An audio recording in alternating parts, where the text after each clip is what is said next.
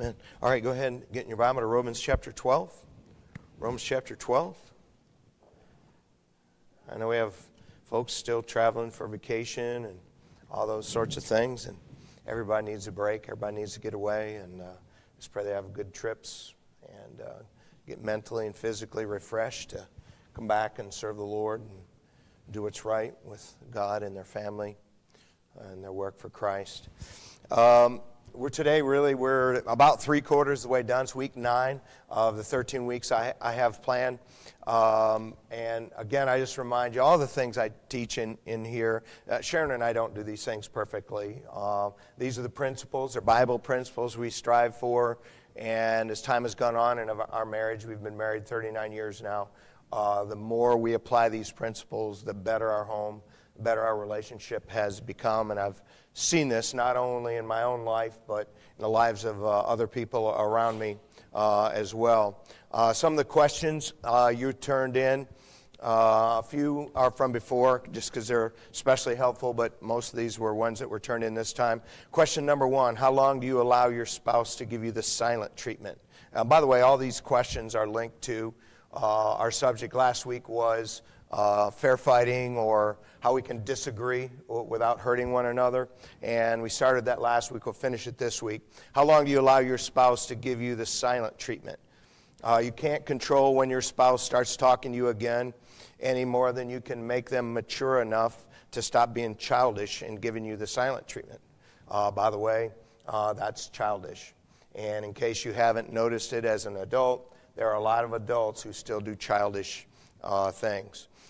You can control whether you make things worse by insisting on bringing up subjects that are not worth the trouble or don't need to be settled.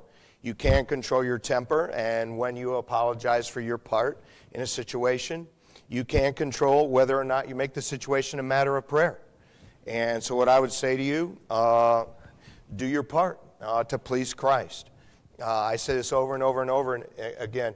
Your relationship with Jesus Christ and your desire to please Him makes all the difference in the world in how you handle your marriage, how you handle your children, how you handle every issue in your life. Question number 2, how do I keep from getting worked up in a disagreement? I try to diffuse things. My spouse keeps them going, and I eventually burst out. You will help yourself first by making your temper a daily matter of prayer. James said, be swift to hear, slow to speak, slow to wrath. That's in James 1:19, I think. And so every day, dear God, help me today to be swift to hear, slow to speak, slow to wrath. That will help you. Read the Scriptures. Romans chapter 15 talks about the patience and comfort of the Scriptures. Now, I don't know what you do before you read your Bible every day, and I hope you read your Bible every day, but one of the things I pray when I read my Bible every day is, Lord, please grant me the patience of the Scriptures, that I might patiently face whatever's ahead of me today, and give me the comfort of the Scriptures, that I might comfort others with the comfort I've been given by you. Listen, your relationship with God is a very practical thing, and with the Scriptures for that matter as well. What I would say to you is you need to just take responsibility for your part. Listen, no one ever makes us mad. We choose to become mad. No one ever makes us stay mad. We choose to stay mad. Listen, you did not lose your temper because of your spouse. You lost your temper because of you. That simple change in our thinking. You didn't say what you said because of them. You didn't get angry because of them. You got angry because you chose to let yourself get angry. You said what you said because you chose to say it. And we sit in church and we lament how nobody in our society takes responsibility. But I want you to understand, this is a very personal thing. And it starts in our own home. Take responsibility for your part. Sometimes you just need to simply recognize that talking about something isn't worth it. Sometimes you need to recognize that, it's something that needs to be talked about, but this isn't a good time to do it. Anytime any one of you is keeping their head together and their heart on Christ, any one of you is going to make things way, way better. You know, two angry people and two people saying everything on their mind. That's leading nowhere good. Question 4. When we disagree, my spouse shuts down, gets angry even when I remain calm. This leads to us never talking about the issue. I mean, first off, let me say I commend you for remaining calm. One of the things we learned last week, remember, a soft answer turneth away wrath. And so either one of you choosing not to raise your voice, choosing not to get angry, it's automatically going to diffuse the situation to some degree. And so what I would say is if they refuse to talk about it, you need to stop and think. All right, do we need to talk about this? Is the trouble of fixing this worth the situation? Listen, I've known couples to fight hard because the husband left the drawer open in the kitchen cabinets. If that's a big deal to you, okay, brother, work on shutting them. But on the other hand, in the scheme of things, is that really worth all the peace and comfort and security in your home? We don't think through these things, and because we're around our spouse all the time, we just make issues like this out of issues that are like this. And so if it's worth talking about, you've heard me say this 100 times. Pick 2 or 3 clear things. Make the situation a matter of prayer. Pick a good time. Pick a good tone. Have an adult conversation. And don't expect them when you have an adult conversation, especially if they're wrong, for them to say, oh, wow, thank you for bringing that to my attention. Most people, they're just not mature enough to do that. Most people, if you have any heart for God at all, as a little bit of time goes on, you begin to think, well, you know what, they really were right in that. And you need to just understand your spouse is a person just like you. Question number 5. This is an old question. It kind of makes me laugh. I talk about ideas out loud, and my spouse takes them as facts causing conflict. Do I stop thinking? You should keep thinking, but learn when to stop talking. Hear me when I say no human being can take everything that goes through our minds and hearts. Only God can do that. And so you need to learn when things upset your spouse. You think, oh, you know what I'm thinking about? Man, maybe we should live in Florida. And maybe you're just somebody who's goofy and you're just never happy wherever you are. There's people like that. And the root of that is when you're not happy with yourself, you will never be happy anywhere.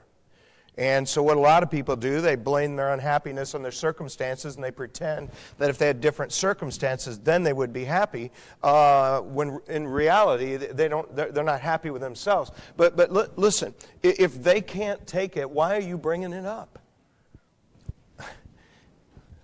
Keep thinking, please. Again, you've heard me say 100 times. God gave us a mind to think. He gave us a heart to feel. And whenever we turn off either one of those, in some way, we're headed for trouble.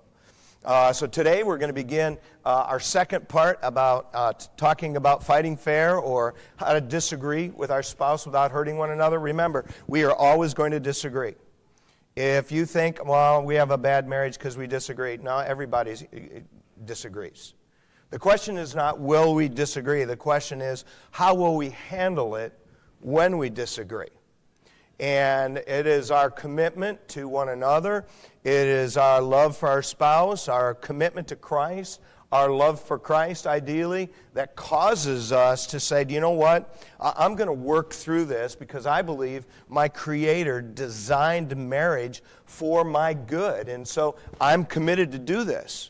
Should be in your Bible in Romans chapter 12, because handling ourselves well in disagreements is learned behavior.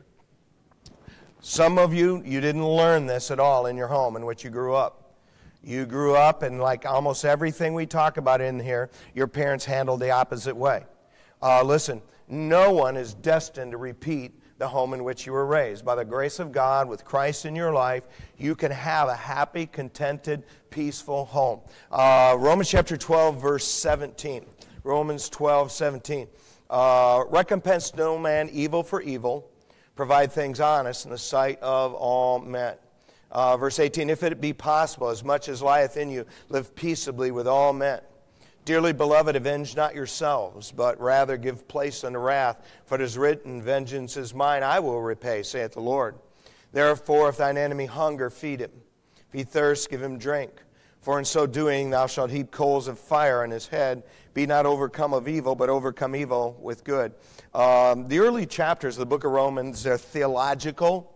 The latter chapters, they're more practical, and not like theology isn't practical at all. There is practical application, but the last chapters, Paul is very practical in what he's talking about, and here he's teaching the Roman believers how to get along with one another in the church. By the way, his advice for how to get along in the church is good advice for how we can get along anywhere. We live in a culture where people are increasingly inept at personal relationships.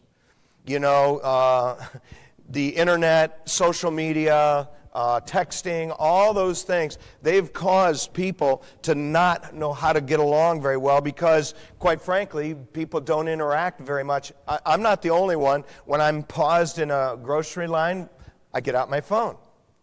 And we all do that. We don't talk to anybody.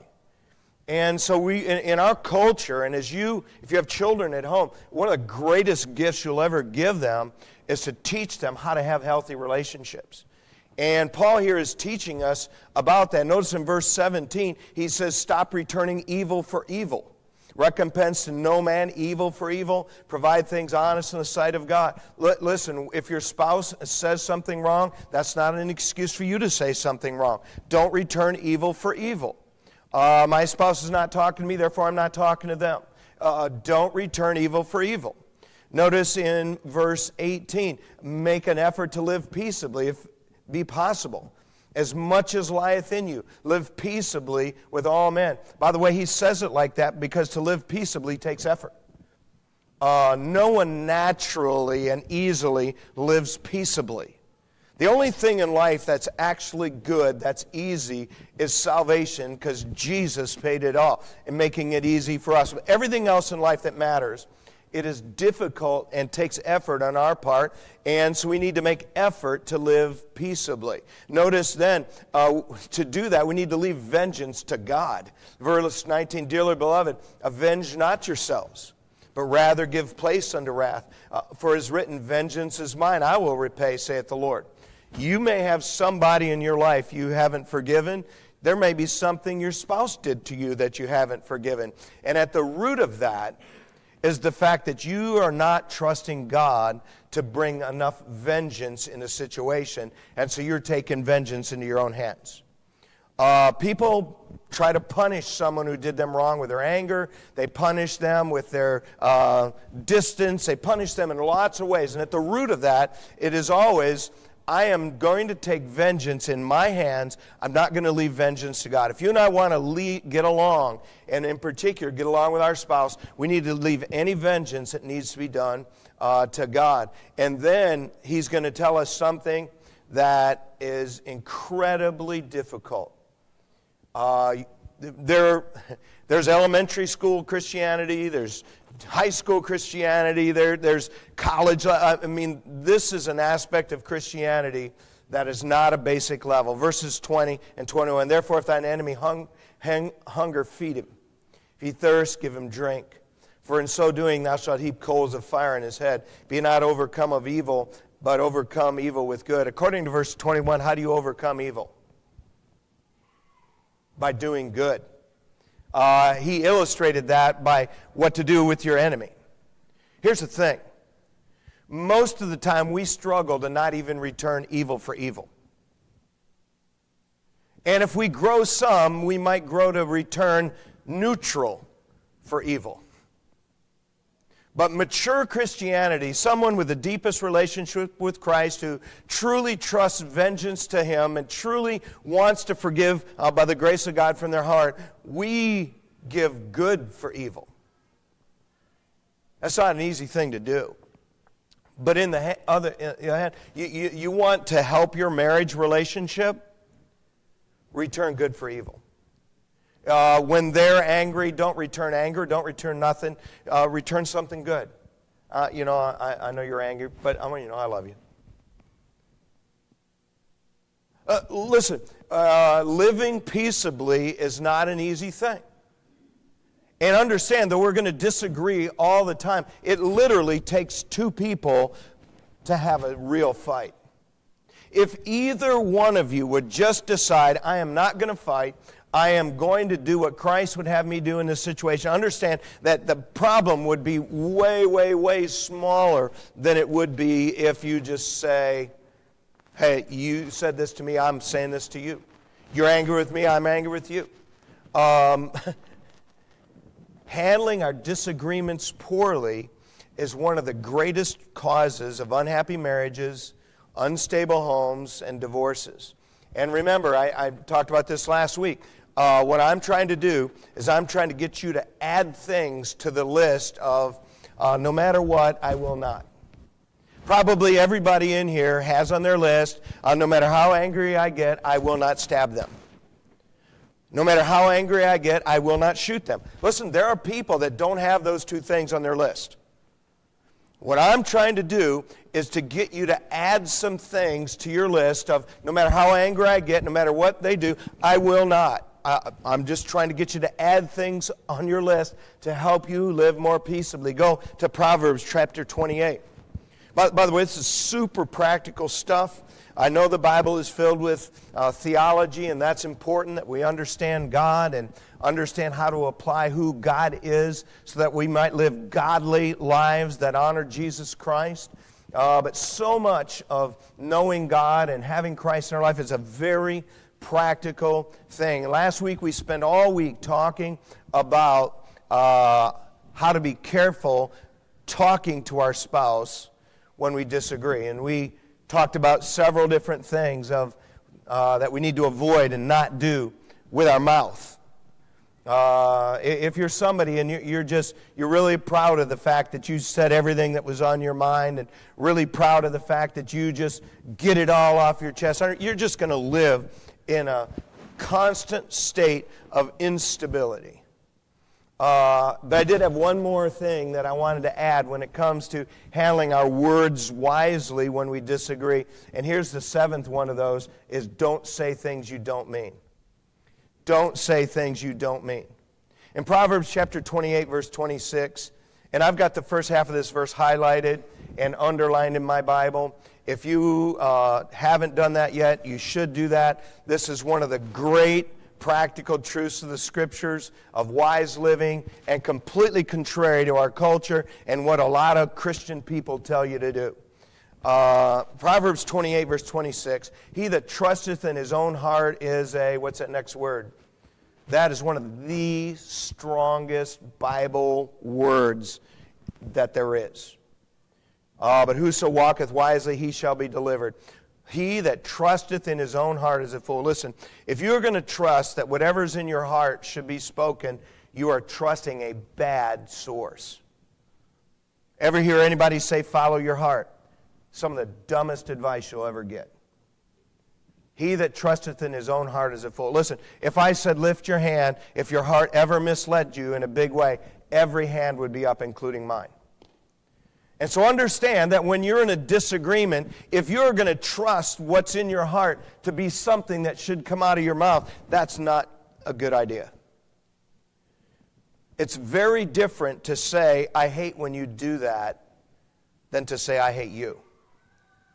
It's very different to say, that was a stupid thing to do, than to say, you're stupid. Do you get what I'm saying? There's some things that should never come out of your mouth that are in your heart.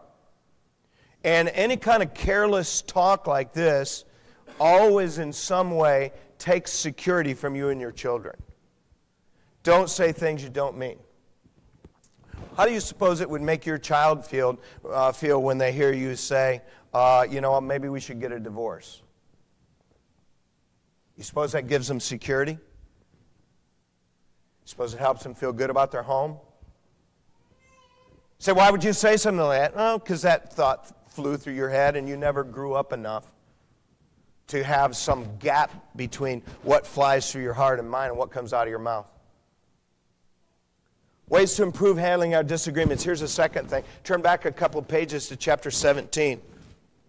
We're just talking about how to disagree and not hurt our spouse. Here's the second thing. Handle conflict privately as much as possible. Handle conflict privately as much as possible. Proverbs chapter 17, notice what it says in verse 9. It says, "He that covereth a transgression seeketh love. He that repeateth a matter separateth very friends." Now this is not a reason to hide some sin in the church, like some spiritual leaders have done at times in the past, in all groups. What this is private advice to understand that, you know what, if you want to be loved and you want your spouse to be loved, you should handle some things privately. I don't know why. To me, it's common sense, but have you ever known anybody that hasn't yet grasped that whatever you put on Facebook is like standing on your roof and shouting? Am I the only one that ever reads someone's Facebook post and thinks to yourself, and I don't do a lot in Facebook, but I look at that and I say, why'd you write that here? I'm really down. My spouse has been bad today. My husband did a dumb thing. Okay, he's a man. Handle things privately. Listen, don't tell people that don't need to know. I'm not trying to get you to not talk to anyone. I have multiple times tried to get you to have someone that you each have permission of your spouse to talk to when something goes on. Multiple times. I actually think you're making a big error if you don't have someone that your spouse has permission to talk to. And you're fine with that person knowing private information. But very often what happens in conflict is someone shares information with someone that doesn't need to know, and someone your spouse isn't comfortable knowing. You know what happens in the church when that happens? It makes it really hard to restore your spouse. They're embarrassed. They're prideful. They begin to interpret everything that happens because they think everybody knows what's going on even though they don't. And really at the root of that is you didn't keep something private. Please don't misunderstand me. One of the things I think people do that's really hurtful to them is when they have problems in their marriage, when they're not working them out themselves because of pride, they don't get any help. And a lot of times, by the time someone comes to me, lots of things have happened and it's way more complicated and more difficult to fix. Listen, when you're struggling with something and you just can't work it out, get some help. Don't yak to everybody. Ephesians chapter 4. We're just talking about ways to handle our disagreements and not hurt our spouse. Listen, if I were to ask you, when you disagree, do you want to hurt your spouse? There's not a single person here, unless you're in the heat of anger at this moment, who would say, yeah, I'd like to hurt him. You might feel like that in a moment, but listen, when you're thinking right and close to Christ, you're not going to do that. But how can we disagree and not hurt our spouse? Here's the third thing. We talked about controlling our words. We talked, I already went brain dead. We talked about handling our conflict privately. Here's the third thing. Do everything you can to not stay angry for a long time. Do what you can to not stay angry for long. Ephesians 4:26. It's a Bible principle. Be angry. So it's okay to be angry at times about some things. And sin not. Let not the sun go down upon your wrath. So sometimes angry can be okay. And by the way, God was angry at times and still is. And Christ was angry at times and still is. But your anger can easily become sin. And one of the ways it becomes sin is you let the sun go down upon your wrath. In other words, you stay angry. I've had multiple people, I've had people tell me literally they withheld sex for months. Months. Ridiculous. I've had people brag. I've heard sitting in a circle of people, yeah, I haven't talked to him, and I think it was 3 days or 4 days, and I'm sitting here thinking to myself, I'm feeling like saying, ma'am, if I did that, I surely wouldn't brag. Don't stay angry. Does everybody know who God places the burden on fixing the situation? Does everybody know? Turn up a few pages to Galatians chapter 6. I guess it's back a few pages. This is another Bible principle. By the way, God gives us a lot of principles. He gives them to us like that so that every culture and every age can apply them. He gives them to us like that instead of very specifically line-by-line things because we apply these more and increasingly better as we mature in our faith and mature in life. In Galatians chapter 6, verse 1, brethren, if a man be overtaken in a fault, ye which are spiritual, restore such a one in the spirit of meekness, considering thyself, lest thou also be tempted. If there's somebody taken in a fault, who's the burden on to fix it? Yeah, the more spiritual person, the more mature person. Now, in an ideal world, that more mature, spiritually minded person would be the husband. He's supposed to be the spiritual leader of the home. We don't live in an ideal world. Sometimes your husband isn't being mature. Sometimes he isn't being wise. He's just a person. And some spiritually minded wife has to step up and make it right. He purposely doesn't put the burden on making it right on the person who's immature because that person is less likely to make it right. God purposely puts the burden on the more mature person because then the situation is more likely to be fixed. And dear sister, if your husband is not spiritual or he's not stepping up in this particular case, you step up. The most important thing is that it gets fixed, not that it be fixed by the husband. You say, how very often does fixing begin? It begins generally with an apology. I don't know. I don't think there's ever been a situation in my marriage or a situation I've ever been involved in where it was 100-0.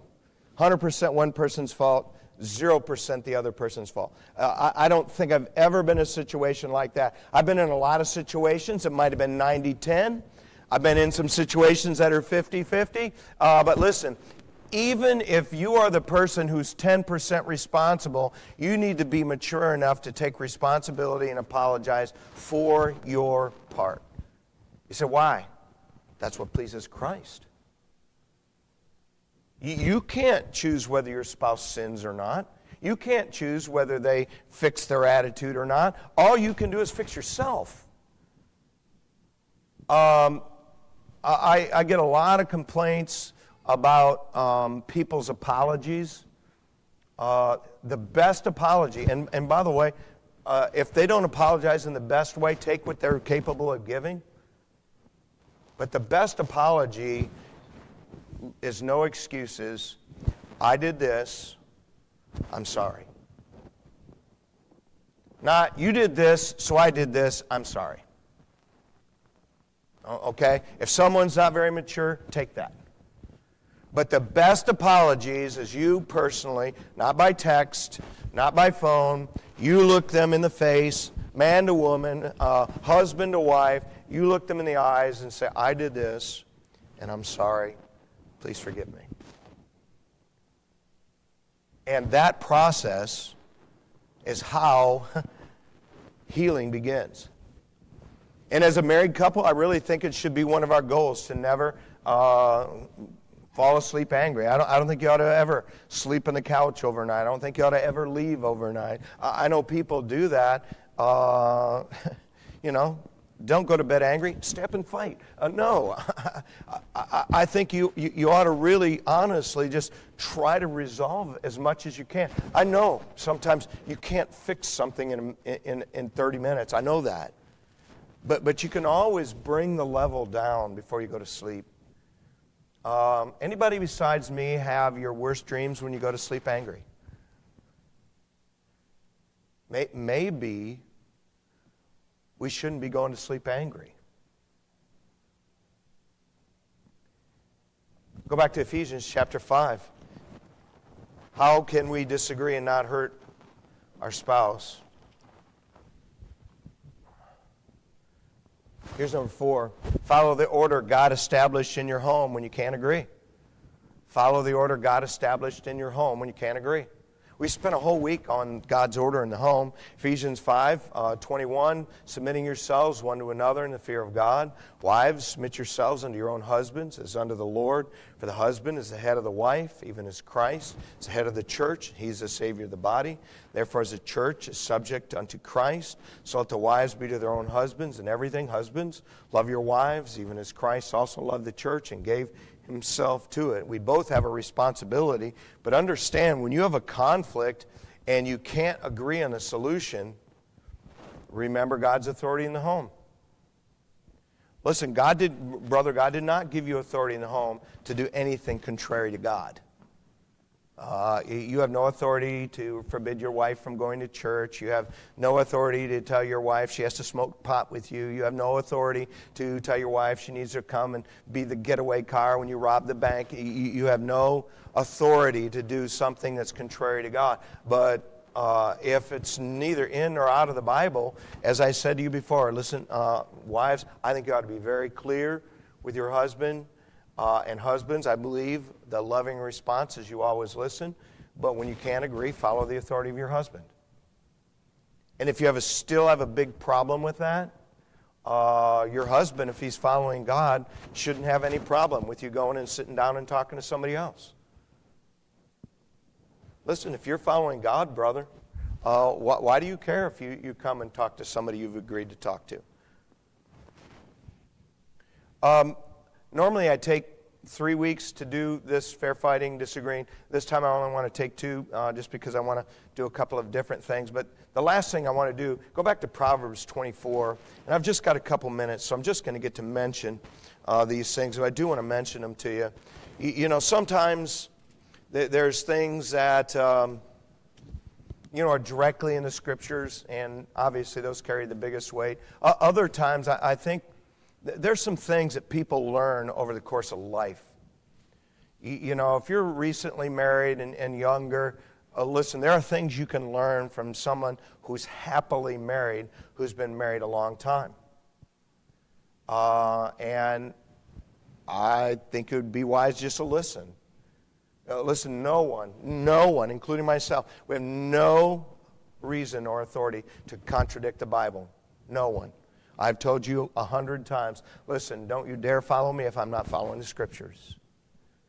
But Proverbs 24:6, it says these words, for by wise counsel thou shalt make thy war, and in multitude of counselors there is safely. Listen, if you're going to go to war with your spouse, if you're going to have a conflict, if you're going to have a disagreement that's more than just what are we going to have for dinner tonight, you ought to get some counsel. What I want to do, I have 4.5 minutes. I just want to make some statements I just would make to you.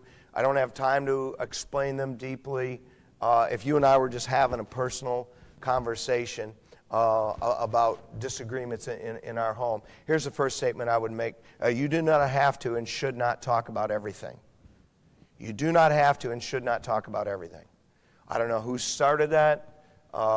We talk about everything. I've had parents say that to me about their teenagers when I was a youth pastor, and I always think to myself, you don't talk to everything. They don't talk to everything. You just think they do. I've had husbands and wives, right? We talk about everything. That's dumb. You really think you want your husband to say to you, wow, did you see that girl that went by? She was pretty. Brother, you really think you want your wife to speak up every time she really wonders whether you're doing the right thing? There are times when we shouldn't speak up. I get it. There's times we should speak up. Some conversations are difficult, but they need to be had because we're husbands and wives and we're sharing lives and we're sharing big issues and we do need to talk to them. But there's some things that we don't need to talk about and you shouldn't. Ask yourself, will this help my spouse? Ask yourself, do they need to know this?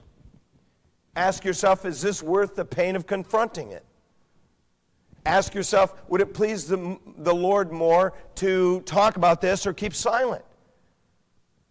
One of the things when we would have a conflict and, walk away for a little while, one of the things I would always ask the Lord, Lord, is this something I should say or should I just let this go? Second practical things, you don't have to agree on everything. You're not supposed to really agree on everything. Remember, we talked about this earlier. You're not supposed to think alike. You're supposed to think together. And you don't have to agree about everything. Honestly, I just ask yourself, is this something we need to agree on now? You might have a 2-year-old and you're really fighting over how they're going to be educated. You got 3 years. You don't have to agree now. You ever think that maybe 2.5 years from now, one or both of you may feel completely different about it? Here's the third thing I would say to you. You don't have to settle every issue right away.